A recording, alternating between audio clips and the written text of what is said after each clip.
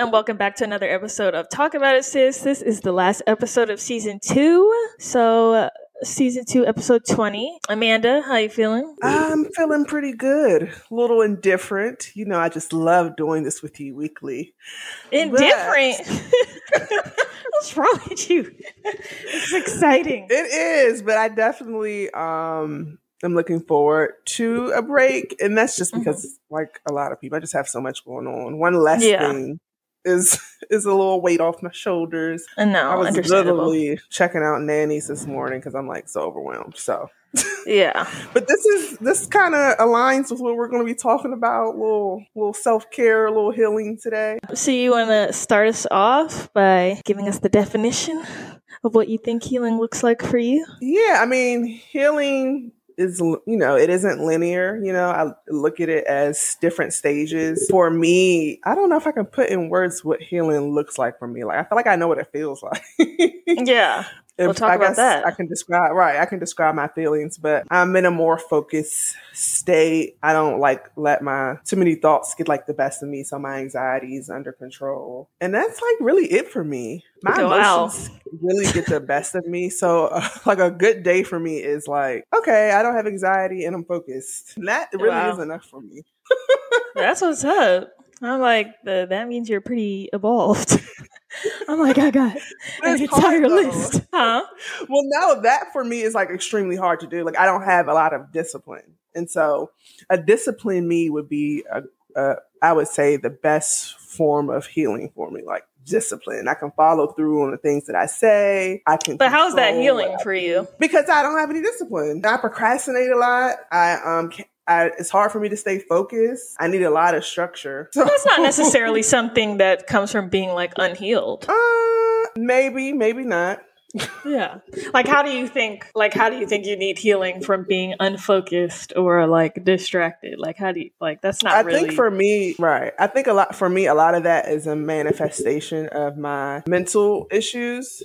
And so I feel healed in that, and that's why I view it in that way. I don't personally think I'm someone that needs a lot of healing outside of my mental health struggle. Yeah, I didn't experience.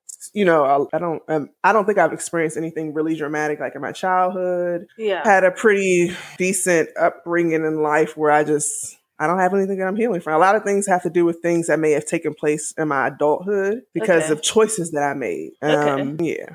That makes sense. Does that make a little more sense? Yeah, it makes sense. But I guess we're looking at healing in a different way. When I think of healing, I don't really expect to be healed from anxiety and depression, right? I just think it's a thing that is. But my goal in healing is to make sure I'm living my best life and being the best version of myself. I think it's a little different when you have trauma because a lot of your life is spent undoing that and learning how to operate in the world, not from a space of constantly being triggered. So I guess when I think about healing, it's less about I wish I didn't have anxiety or I wish I didn't get depressed sometimes. It's more about how can I try to be my most calm, evolved self? Okay. Does that make sense? Right. And that makes perfect sense. And I think that's why I said healing is objective and it's not the same for everyone because we just have different journeys and different perspectives. Yeah. And that's why it's, online, there are hundreds probably of pages of people and they're sharing their journeys and they're talking about what healing is and all these memes and stuff. Yeah. And at the end of the day, I think people just got to figure out what does it look like to be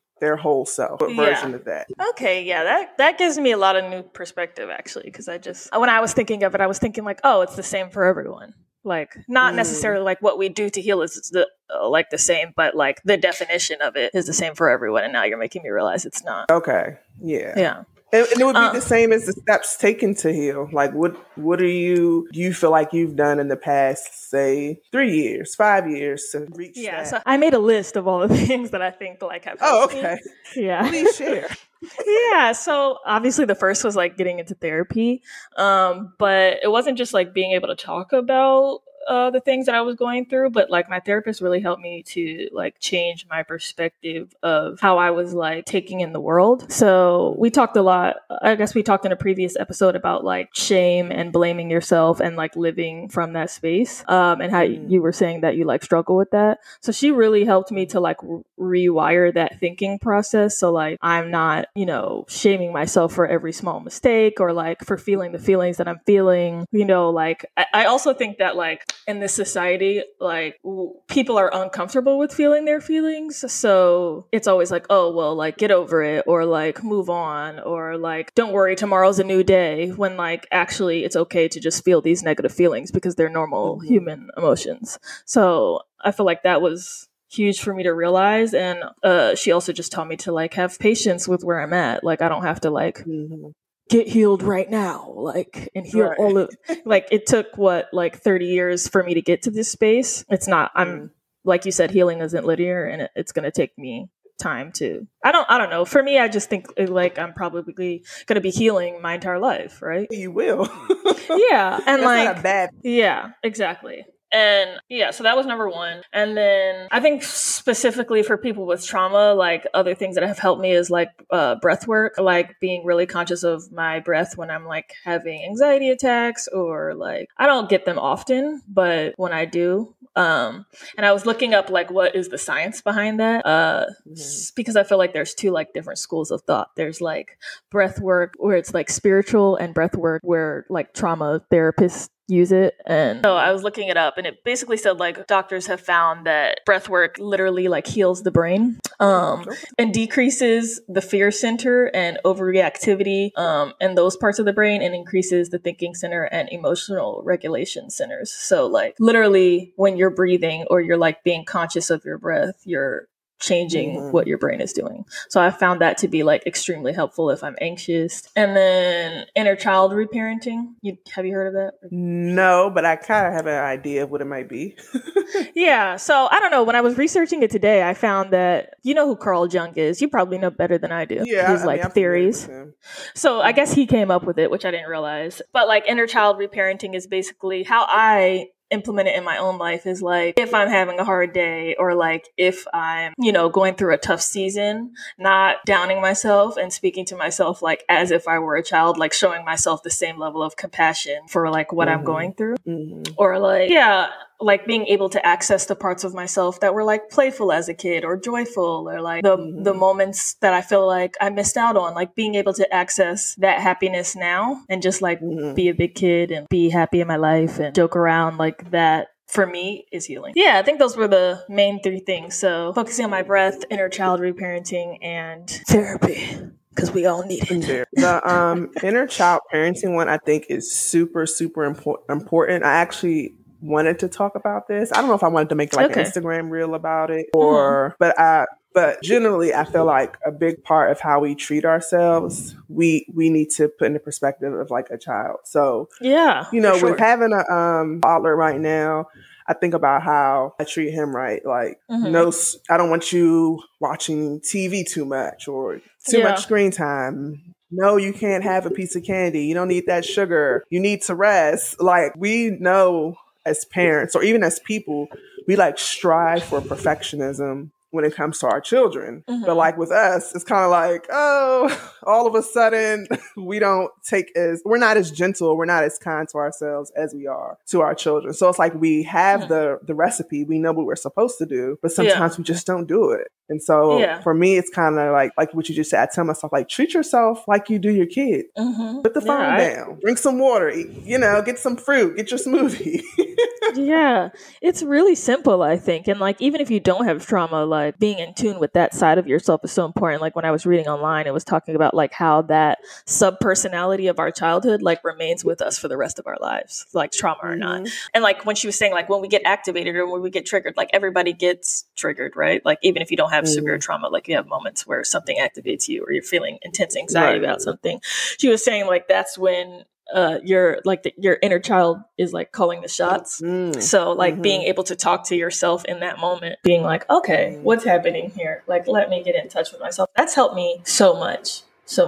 And I forgot also, like being in touch with my body has been huge. Like I've read this book called The Body Keeps the Score. I don't know if you've heard of it. Yeah, someone actually just recommended that book to me. Yeah. Like literally last week. It's in my Oh yeah, it's really good. It's very like scientific, but it gave me a huge like map about like, oh, these are why I'm experiencing the things that I'm experiencing. And like trauma, it talks essentially like how trauma is stored in the body, right? You know, these traumatic things happen in your body, you store it. And so exercise for me is huge. Being able to do yoga, you know, just like moving around for me really makes a huge difference. And I've talked about it in the past. Like, I don't know that I was really in tune with my body until I started EMDR. And like, I'm not in it anymore, but it made me incredibly in touch with myself in a way like I hadn't been before. And you bring up a great point when you talk about being in tune with your body. I do this a lot with some of my clients, but when they are talking about or sharing stories in which they get triggered or they feel out anxiety, I always ask them, how does your body feel now that you shared that with me? Or what's going through your mind right now? Because people don't realize, like, while you're talking, you could be shaking. Your heart can be beating fast. You can start to sweat. And so another example of like progress or healing would be being able to talk about something difficult and not having any intense body It's change. interesting because... And so that's another part of how that could be progress or healing for someone. It's interesting because I kind of feel like it was the opposite for me. So like when I first started therapy, when I would tell like my therapist like traumatic stories, right? It would just be like a story. Like there'd be like no emotion attached to it. Like I've told this story so many times, like whatever. It was once I started doing the therapy that was like getting me in touch with my body, feeling the actual emotions that are attached to the story was the progress. Like I was like, oh. Wow. Okay. Yeah. Because before I was like desensitized to these major traumatic things, right? Like, so then the goal was to getting me to feel, the goal was getting me to feel like what I'm actually feeling in my body. I mean, that's interesting. So yeah, for some people, it's like, I'm tired of, I need to stop feeling. And for some, it's like, I need to figure out how to feel these feelings. What are the ways that you feel like you take care of yourself? We talk about healing. Obviously, we talk about self-care. I honestly don't think I properly take care of myself. I know that sounds like... That's a revelation. Odd, but for someone who provides guidance to people and helps people take care of themselves, I don't do a good job of taking care of myself. And so that's why I view self-care, obviously, it is different.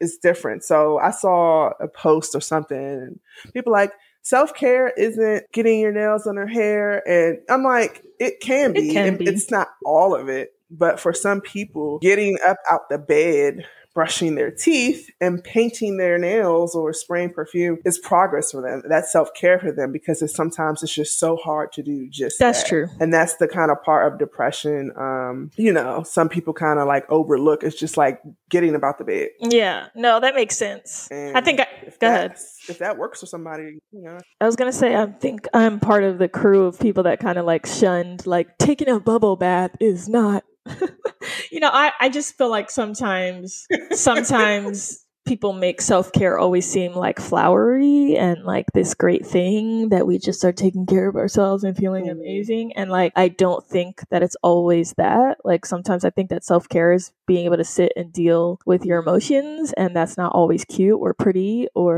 but it is care. So yeah, like it's just also like sitting with a child who's having a tantrum, right?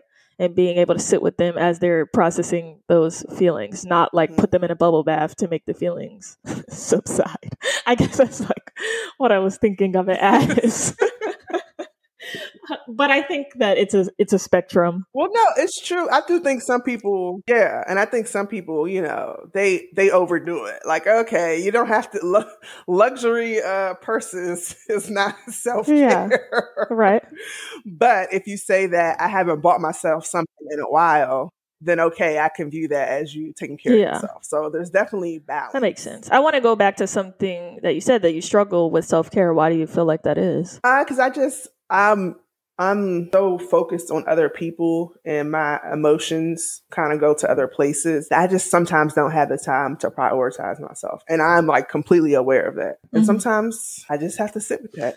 I'm a mom. I just put it on. So I guess my question to you is like, what would it look like to carve out that time for you? And is it possible? Yeah, I think like you shared the last episode or one before last about just being able to sit with my emotions, sit with my feelings. I feel like I would need to carve out time just to do that. If not, everything is just like a big tornado and I respond to it as it like gets to me. Like, okay, it's like a tornado and it's spinning and things are flying out of it. And I'm just like catching whatever comes out, and like I'm dealing with it as is. But yeah, there are some things I've been thinking about lately, and like just like I shared at the beginning of the episode, is I'm really considering getting a nanny. I was thinking it'd be too costly, and then I'm like, oh, I don't need someone in my house all the time. But I feel like I really need that. Yeah, I feel that. I shared a post and went on a rant yesterday about it's not, ideal for a human to be working over 40 hours a week, and then also doing the things that we were expected to do before women had jobs and things like that. And so I have to find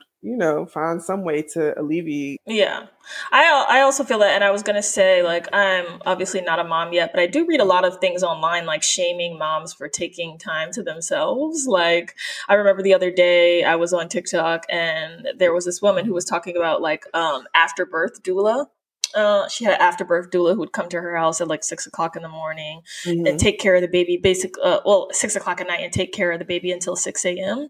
And a lot of people were like shaming her in the comments, like, oh, like you're not a real mom essentially because you're not taking care of your baby in the night. And I'm like, what? Like, this is the best thing I could ever think of. Like, why would you not want this if you can afford it and it's helping you take care of yourself and be in a better space so that you can take care of the child during the day? Why would you not do that? But I feel like it's just the culture of like shaming moms for like not being all about their kids all the time. And I feel like motherhood doesn't have to mean complete self-sacrifice all the time. That's just not healthy. So I can imagine that's super tough. Yeah. And there's this idea that in order for you, and I was going to say, there's this idea for some people that in order for you to be the best mom or even the best person, you have to put yourself through all this hard work. It doesn't have to be hard.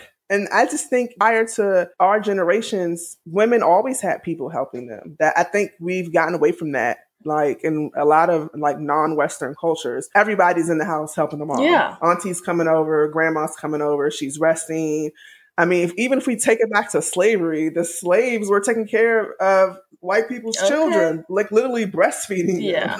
Like women have always had and needed help in the home. And so I think that's insane. I wish afterbirth doulas on every woman because I think it would be amazing. But if you live like having your mom or something, I'm sure that's just a self. Yeah. I think that's like essential. Like I was thinking about that the other day because I was talking to my sister-in-law and I'm definitely going to go there like after she gives birth to help her because I'm like, it's essential. Like you need support. You need somebody who could take the baby while you take a nap, like because it's exhausting. Right. I'm like, I know I'm going to have hella people up in my house. No showers. Oh, yeah. Like 10 minutes to take a shower. Right. Do you feel like your like, come on. Do you feel like your self-care has declined since you had Zahir? Or is that like a catalyst for it or you? No, actually, I don't think it's him. I think I reached a point where I finally realized that I was not taking care of myself. And now I'm trying to do it, but with a new baby. And so got it. I was probably trash at self-care before him, but now I'm so aware. I'm like, oh, I need to journal and I just need to, relax and wake up. And I'm like, I really can't do that now. So in due time, I'll be able to. It's just rough having to do it all, of course, and then work. Yeah. So yeah, no, it's not his fault. Yeah. I mean, it's a good thing you came to that realization though. Right? Maybe not the most perfect timing, but yeah. I don't know what I was doing before. Yeah, I was definitely self-sabotaging. Like, I have no idea. Weren't we all? Doing my life. Weren't we all? I was out here, doing the most. I also think like the pandemic just kind of made us sit with ourselves, where before, we're going to work 9 to 5, the commute home, like you really don't have time to sit here and be like, how do I need to care for myself better? The pandemic allowed us to be in the house doing nothing but thinking. We're like, okay, what's not working here? So I think in that way it was positive. So when you said that self-care for you necessarily isn't a bubble bath or anything, outside of that, how do you self-care? When you get your nails and your hair done, do you view that as a form of self-care, or do you feel that that's just routine for you? I think it's routine for me. I do view it as a form of self-care. Like if I'm having a bad day and I don't want to stay at home, I'll go get my nails done, or I'll go to the gym. Gym is a huge self-care for me. I just always feel better after. And yeah, so I do view those things as self-care for sure. But like I view sleep as self-care. If I'm having an especially hard day, I'll take a nap for like 3 hours. And I'm trying to think of what other things that I do. I journal a lot. I sing a lot. Honestly, singing is a huge form of like self-care for me. Like if I'm having a bad day, I'll just turn on some music. Music is extremely helpful to me. Yeah. Just like different methods of self-soothing, right? It looks different for everybody else. Or like if I'm wake up and I'm feeling anxious, I'll do like a YouTube meditation, breathe a little bit. And I think the most profound thing I've learned is just to like really be gentle with myself and not like, girl, you're, why are you doing this, or like you should be doing this, or you have a deadline to do this. Like just being like, okay, like this is where I'm at right now. What is going to make me feel better? And I'm going to take it a step at a time, because I'm human. I've been in the house, and like if you have trauma, the trauma has been exacerbated by this. I don't know anybody that wouldn't have experienced that. And like, yeah, so just being kind to myself. I think I've said that before. Yeah, there was this post on Twitter yesterday. I wish I had saved it. And somebody was like, don't you guys just miss the 2 years we were in the house? And they were talking about how productive they were, and people were like, what? It was horrible. I mean, and then I realized maybe for someone who is skilled or somewhat not have like a lot of baggage, that maybe the 2 years in the house was amazing. But I mean, like and that's okay. Yeah, but I feel like for the first 8 months though, I was fine. I was living my best life. Like I didn't have to get up for work. I was resting. I was sleeping in. I got a new job. I got a raise. Like I was like, this is good. And I almost felt bad that I was doing so well when there was so much suffering going on. Oh, wow, and like once we started hitting past the year mark, then I started feeling restless. I'm like, oh Lord, when is this going to end? So it was fun in the beginning. Now it's not fun. That's interesting. I had a hard time during the pandemic, and it wasn't really me. Like I was happy to be home and not have to commute. I was like, okay, heck yeah. But I was always concerned with other people. And that's like another part of my like anxiety, and maybe just me being empathetic. But all I can think about is like, there are people at home, and especially the kids, who are being like abused, and they miss their teacher. They're not getting their meals. Oh God, it was just rough on me, because that's all I could think about was the bad stuff. Yeah, you just cannot take on that weight, girl. Yeah. So yeah, I was just taking on a lot. That's a lot. Yeah, that's a lot to take on. I think though, also if I wasn't pregnant during the pandemic, it would have been much easier too. Like I probably would have been lit out here if I wasn't pregnant. In the height of it, was Steve even able to go to the appointments and stuff? Yes, he was. They allowed one person, at least at my doctor's office. And so that was fine with me, because I was like, I don't want to be going here by myself, super emotional and stuff. So it worked out. Yeah, I'm just trying to continue to take care of myself 2 years in and be kind to myself, and know that like I'm just not going to be functioning at the same level I would be functioning had we not been through all this, right? Like I don't expect myself to be giving the same output that I was giving 2 years ago, and I'm okay with that. But I'm just like, it is what it is. Yeah, and another thing that I used to not like doing was taking off work. Now I will take off work, and like now I'm like, we literally did work from home for like 2 years, and me missing a day is not about to kill the industry. So like I will send an email quick, like I'm taking off. Heck yeah! Plus you got 3 kids at home. Like goodbye. Take the days. Take a week if you need to. I don't know about all that. I'm an advocate for taking time off. He said I'm not there yet. But no, I feel you. But yeah, in general, I think like this 3-month break that we're about to take is a form of self-care because this is a lot of work. I'm excited to rest and not have to edit this podcast for the next 3 months. I totally agree. Although I love doing it. It's a huge commitment. Yeah, I feel you on the break. Like I said in the beginning, like I'm always looking for a break from something.